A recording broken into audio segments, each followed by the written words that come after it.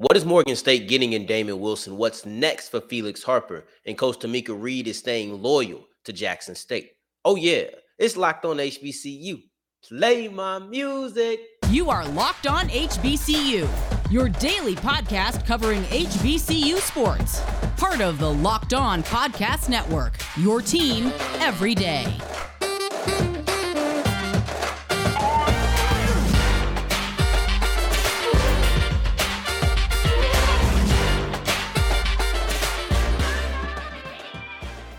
What's going on, family? Welcome back to another episode of the Locked On HBCU podcast, your number one daily one-stop shop for everything HBCU athletics, Monday through Friday, part of the Locked On Podcast Network, your team every day. And I, of course, am Darian Gray, a.k.a. the Mouth of the South, Texas Southern alum and former TSU Herald Sports editor. Thank you for going on this journey with me, making Locked On HBCU your first listen of the day. Every day, remember to follow me on Twitter at South Exclusives, because the journey does not stop just because the microphone is cut off. And Damon Wilson, head coach of Bowie State, is expected to be named the next Morgan State head coach. And this is big time because ever since Tyron Wheatley has left, Morgan State has been looking, saying, who is going to be our next head coach? Morgan State football fans have been wondering, and we're looking for a jump up from MSU, right? Who's going to be that guy that leads our program into the future? And not only did they just go grab a guy who can lead their program into the future, they just grabbed a guy who arguably will immediately put Morgan State in the upper echelon of coaches in the MEAC. And that is Coach Wilson out of Bowie State. We've seen everything that he has done with that school. This makes it an immediate great hire. This is something that all fans of MSU should rejoice and be excited about, because you're coming off of a 2-9 season. You're going to want to have a step up, and we've seen exactly what Coach Wilson is doing over there at Bowie State. This is a guy who you should have the utmost confidence will turn around your roster. Now, when you get a new head coach, there's always a question of how fast are you expecting a turnaround, or how fast are you expecting, or if you're already a good team, maybe you lost your coach because you were that good, you're expecting, well, how long of an adjustment period will we have a down year? Coach Wilson is the type of guy who, if things aren't great in 2022, you're not like, oh man, we might not have the right guy. No, he's the type of person who has earned the leash from his time at Bowie State for you to be able to say, that might not have happened this year, but that's going to happen either next year or the year after. I expect for us to turn things around. It's not a question of if, it's a question of when you have a guy like Coach Wilson at the helm. Now, I think that so often you're looking at two things when you're looking at coaches, right? And so often we're looking towards, what did they do as a head coach? And that's perfectly fine. It's exactly what you should do. But I also sometimes want to see, because sometimes it's the first head coaching job. It isn't for Wilson, obviously, but sometimes it is. So I like to look at, what did you do as an assistant? You know, like what did you do to become a head coach? Now he's already became one. So let's look through the whole journey and see, what did Coach Wilson do on his way to becoming the head coach of Bowie State. And if you look back at his assistant days, it actually starts at Bowie State as well. You're looking under Henry Frazier. He was a really good coach there. They went to 3 CIAA championships. He ended up following Frazier to Prairie View. So this is not the first time that you'll see Coach Wilson on the D1 stage. He's not unfamiliar. He's not a stranger to this. This is a new experience because he's never been a Division I head coach, but he has been on the Division I level. So it's not like you're just bringing a guy from D2 and everything is changing. He has some sense of how these things work, even though it was over a decade ago.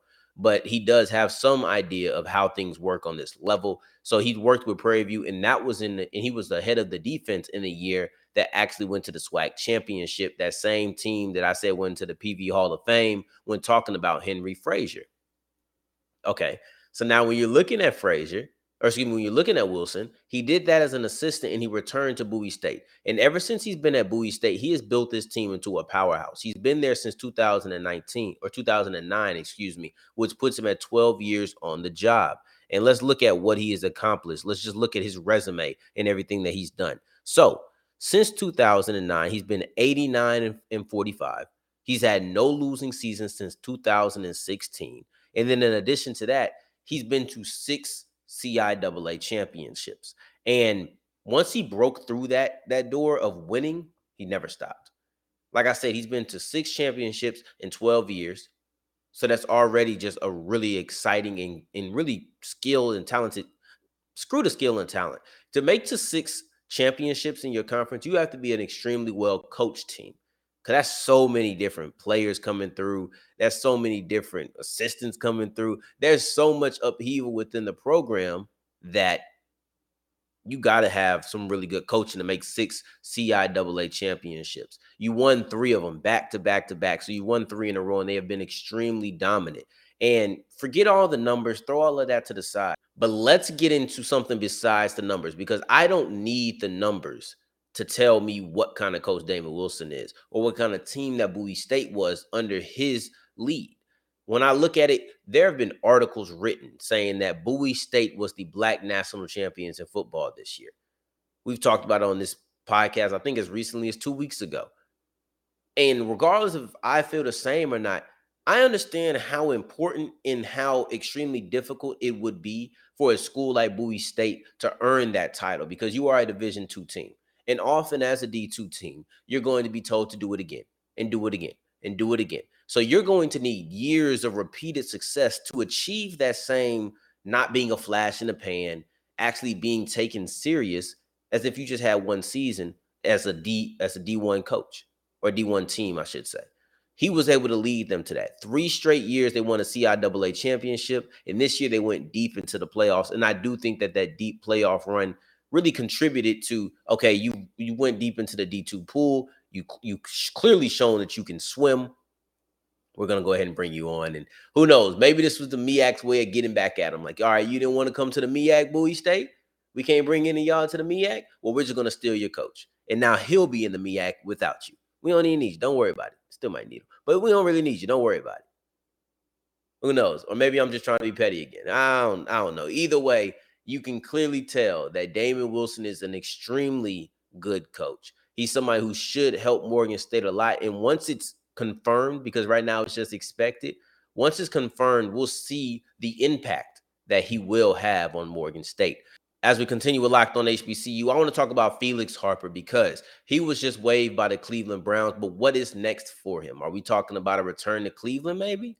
Some other NFL team might pick him up, or is the NFL just not in his plans going forward? We'll talk about that and more on Locked On HBCU. But first, I want to tell you about Built Bar, because they are the best protein bar on the market, bar none. I call them the Swiss Army knife of protein bars, because in addition to being a protein bar, we know that it's healthy, right? 17 grams of protein. We're expecting it to be healthy, but it's also extremely delicious. You can eat it for just a snack. Say you have no plans on working out. You're just sitting at your house and you say, you know what, I'm kind of hungry. You can get yourself a Built Bar. It's really that simple. You can get it for working out, just because you want to have a snack, or because you just want to be healthy and start eating better.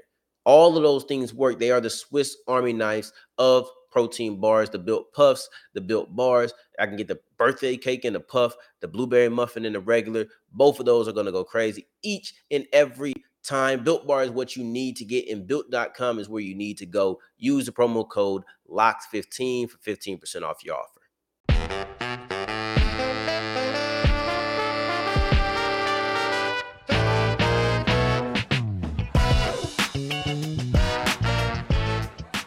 All right, so keep on rolling on today's episode of Locked On HBCU. Thank you for making us your first listen of the day. Every day, I appreciate that. And make sure that you're checking out Locked On Sports today. They're going to have the take of the day, the biggest stories of the day, plus instant reactions and big game recaps. You can get that wherever you get your podcast, Odyssey, YouTube, does not matter. You can find it all of those places. And today's word of the day is benevolent, meaning kind and generous. So let's talk about Felix Harper. It was all good about a week ago, okay? Now, he was signed. He got a camp invite to the Browns. Then he got signed by the Browns. And it felt like, okay, man, this dude is making some leeway. We're doing good. Now he's been released by the Browns. And that's just how fast the NFL can work, right? That's just an example of it. And I would admit, I probably jumped the gun a little bit on talking about Harper, because I was hyped. Don't get me wrong. I was excited. but I may have jumped the gun talking about how Harper has a route to the, I don't want to say jump the gun on that part, but I may have jumped the gun on how sure I was that he would successfully navigate that route to the 53-man roster. And the reason is I don't think I took into account all of the moving parts around him. Yes, I think he has a route, and honestly, I still think it's there. But I didn't take in account that there's a lot of things that is beyond his control. Now, he didn't get into the OTAs, so I don't think he had the chance to truly compete to show that he could get onto the 53. But his future in Cleveland is directly tied to Baker Mayfield for me. And that's what I underestimated the most, the sway of Baker Mayfield. Now, when you look at the current state of the Cleveland Browns at the quarterback position, if Felix Harper was still there, you're looking at a starter, you're looking at two veteran backups, and you're looking at Baker Mayfield. Now, the problem with Baker Mayfield is that, yes, I think he has some talent. A lot. Some people don't. But the point is, Baker Mayfield was made to feel alienated and unwanted by the Cleveland Browns, period. Now, if you want to debate who should feel, is he overreacting? Did the Browns do a poor job handling him? You can have those conversations, right? We have Locked On Browns for a reason. So we can have those conversations of how important it should be. But the fact of the matter is, he does not want to be there. He is unhappy and is not going to play for the Cleveland Browns. People are talking about the Browns are going to eat his contract just to get him off the team.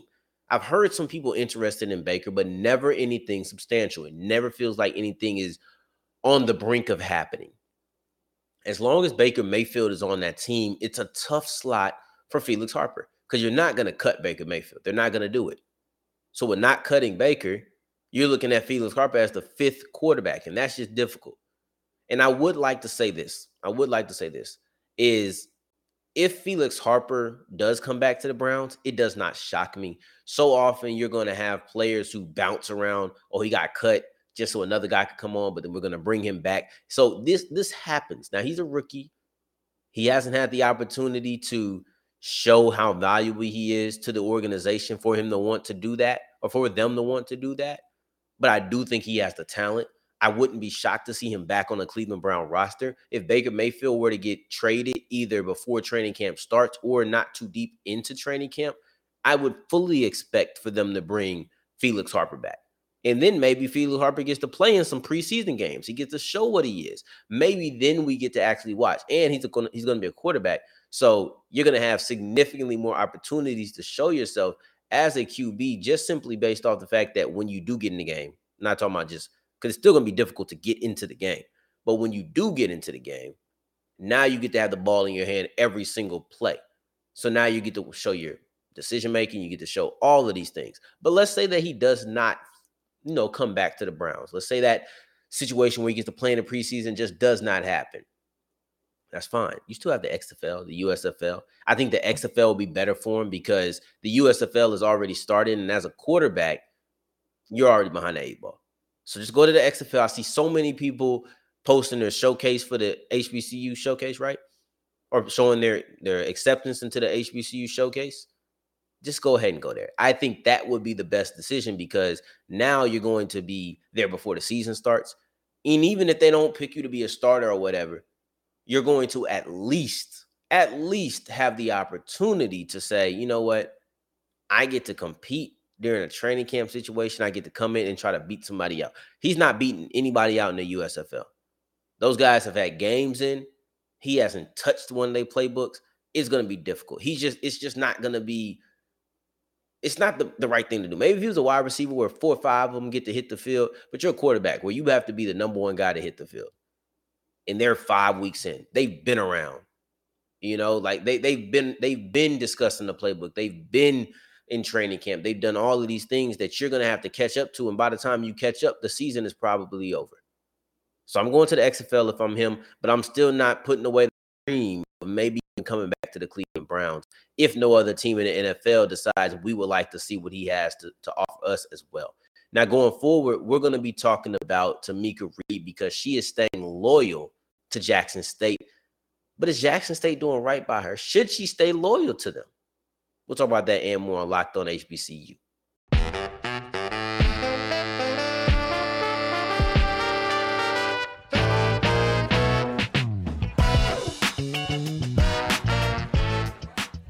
As we're wrapping up today's episode of Locked On HBCU, we're going to discuss Tomekia Reed's benevolent moves to turn down Power 5 offers in favor of coming back to Jackson State. This is big. This is big. She announced that, yeah, the Power 5s came a calling. She did say no HBCUs came a calling. She said none of them, not even Texas Southern, who had an opening. Listen, I don't know if that's because they all know how committed she is to Jackson State or what it is, but I can guarantee you, if I was Texas Southern, as soon as I had an opening, hey, look, Reed, come on down to Houston. We'll treat you right too. Even if she says no, I would at least check in. Ain't no shame in it. There is no shame in checking in and just seeing if Tomekia Reed would have been interested, because, and she even said, I'm surprised that TSU didn't try more. I don't think that's a sign that she would have came. Actually, I don't think she would have came. I would have been extremely shocked if she moved schools within the SWAC when she has such a great setup at Jackson State. But I am surprised that Texas Southern didn't check in either. But she said that she turned down a Power 5 school in favor of coming to Jackson State because there's still work that needs to be done. And I know that's right. There is work that still needs to be done. I spoke on that when talking about her possibly getting a job in the SEC. I said, no, I need her to stay because I feel like Jackson State can win an NCAA tournament game. I truly do. I think that might be the work that she's talking about. Now, she says she turned down not only because she felt like there was work to do, but also because there were certain things in her contract that she felt would be revised at that time. They still have not been. Now, once you start talking about contracts and all of that, it begs the question, should she feel like she has to be loyal to Jackson State? Now, when you say, does she feel like she has to be? I say no. I don't think that she should feel like she needs to be. She shouldn't feel indebted to them. That's not her alma mater, none of that. But does she feel, or should she feel loyal to them? That's not for me to answer. It's just not. It's not for me to answer. It's not for you to answer. But I can see why she would be at least a little bit loyal to Jackson State. Now, once again, this is not feeling like she has to be like, man, I got to do this at Jackson State. But I understand why she is. It's a big difference between the two, right? She's not indebted. She just feels loyal to them. And I think it's for two reasons. It's for the love of two things: Ashley Robinson and HBCUs. And no, I'm not just speculating with this HBCU thing. I know the love is there, but let's talk about Ashley Robinson first. We all know that Robinson has a great knack for picking coaches. He's picked Deion Sanders, picked Tomekia Reed. That's just a few. We understand that he has a knack for just picking great coaches, pointing them out and saying, I'm going to get that person and I'm going to get them and they're going to be great. So beyond that, he's just a great athletic director. According to Reed, he makes everybody feel safe, makes all the team, makes all the athletes feel like they're set up to succeed. He's a great person to work with. When you have an athletic director who it seems that you have a great relationship with, you're not going to have that everywhere. So I would understand why would I want to work with anybody else? It just doesn't make sense. I don't want to work with anybody else. I like working with Robinson. So if I'm going to continue working with Robinson, I'm going to keep staying at Jackson State. But beyond that, it's also the HBCU love. She said that even when she was at a PWI, she's sitting there advocating for HBCUs, always wanting players to HBCUs before she ever stepped into this role at Jackson State. So this is something that she's been about. It's within her, not just because of the job that she has, but within within the character that she shows. So with something running as deep as that goes, and she talking about, I want all HBCUs. I have a vision for all HBCUs to compete and not just be a school that is a speed bump. I mean, she says that people not even scheduling Jackson State because, oh, you don't want to lose to an HBCU. Like that was a big part of that interview to me. That stood out. That was one of the highlights, probably the highlight, aside from the fact that she turned down a job, is that teams are turning down Jackson State. But she has this dream and this vision for all HBCUs to compete. When you see things like that, it's one thing to say, oh, I coach at Jackson State. we're going to compete. No, I want all these HBCUs to compete. That dream and that aspiration that is within her is what creates that loyalty. It's what creates the ability to say, no, I'm not gonna go I'm not gonna do any school out there, but I'm not gonna work at that school. I'm gonna stay here at Jackson State. So should Jackson State feel loyal to Tomekia Reed? And I don't know if loyalty is really the question or really the word to use, because this is all business. But I do think they should pay her what she's worth. Somebody else will. She said for 4 years, the things that we've done are unheard of. And this wasn't in the sense of like trying to advocate for a new contract or anything. This was just in the midst of the interview. But she was saying for 4 years, we've done things that are unheard of, and I'm confused on why people aren't talking about it. That's not going to last forever. Kim Mulkey put the stamp on her. She did. She put it out there that this is a great coach. And if you think people aren't listening to Kim Mulkey, you are out of your mind.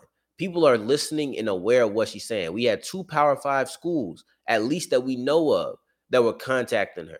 She said she made the final rounds for one, didn't get the offer, and then she got the offer for another one and turned it down. So we have at least 2 schools out there that are recognizing her talent. If you don't pay her, if you don't give her the money, if you don't give her the things that she's looking for right now, and you go into next year, you're likely losing her. If Tomekia Reed does not get the money or whatever it is that she's looking for in this contract negotiation, by next year, you can guarantee that some Power 5 schools are going to be coming her way. And after a year of not getting what she wanted, the reason she came back is because she thought this would happen at that time, and a year later, it still hasn't happened. Yeah, she's gone. Can't even blame her. You look at the things that she said within the interview, even the idea of adding Maya Crump, because I need big guards to compete with these schools that are Power 5 schools. I'm not even talking about competing with the SWAC. I'm talking about, okay, I think we're going to run the SWAC again. And when we get to the NCAA tournament, we have to make sure that we are prepared, and adding players like this, the strategy behind it that she's just talking about. You see that she has a hand in everything, and she has a finger on the pulse of her team. She understands exactly what they need to get where they're trying to get. This is the coach that you need to retain. It's that simple. If you don't pay her, somebody else will. What you gonna do, Jackson State? Because the ball is in your court. Now, I appreciate y'all making Locked On HBCU your first listen of the day every day. In tomorrow's episode, we're going to be talking about Howard's new deal with the Jordan brand, because they are sponsored by Jordan now. And for your second listen of the day, make sure that you're checking out Locked On NBA Big Board. It's going to be hosted by Rafael Barlow, Richard Stamen, Sam Ferris, Leif Thulin, giving you breakdowns into the NBA draft cycle. And of course, as the name suggests, big boards. You can follow the Locked On NBA Big Board podcast on YouTube, wherever you get your podcast, including Odyssey. Until the next time that we hear each other, family, you can catch me on Twitter at South Exclusives. Take care. Stay blessed. Peace.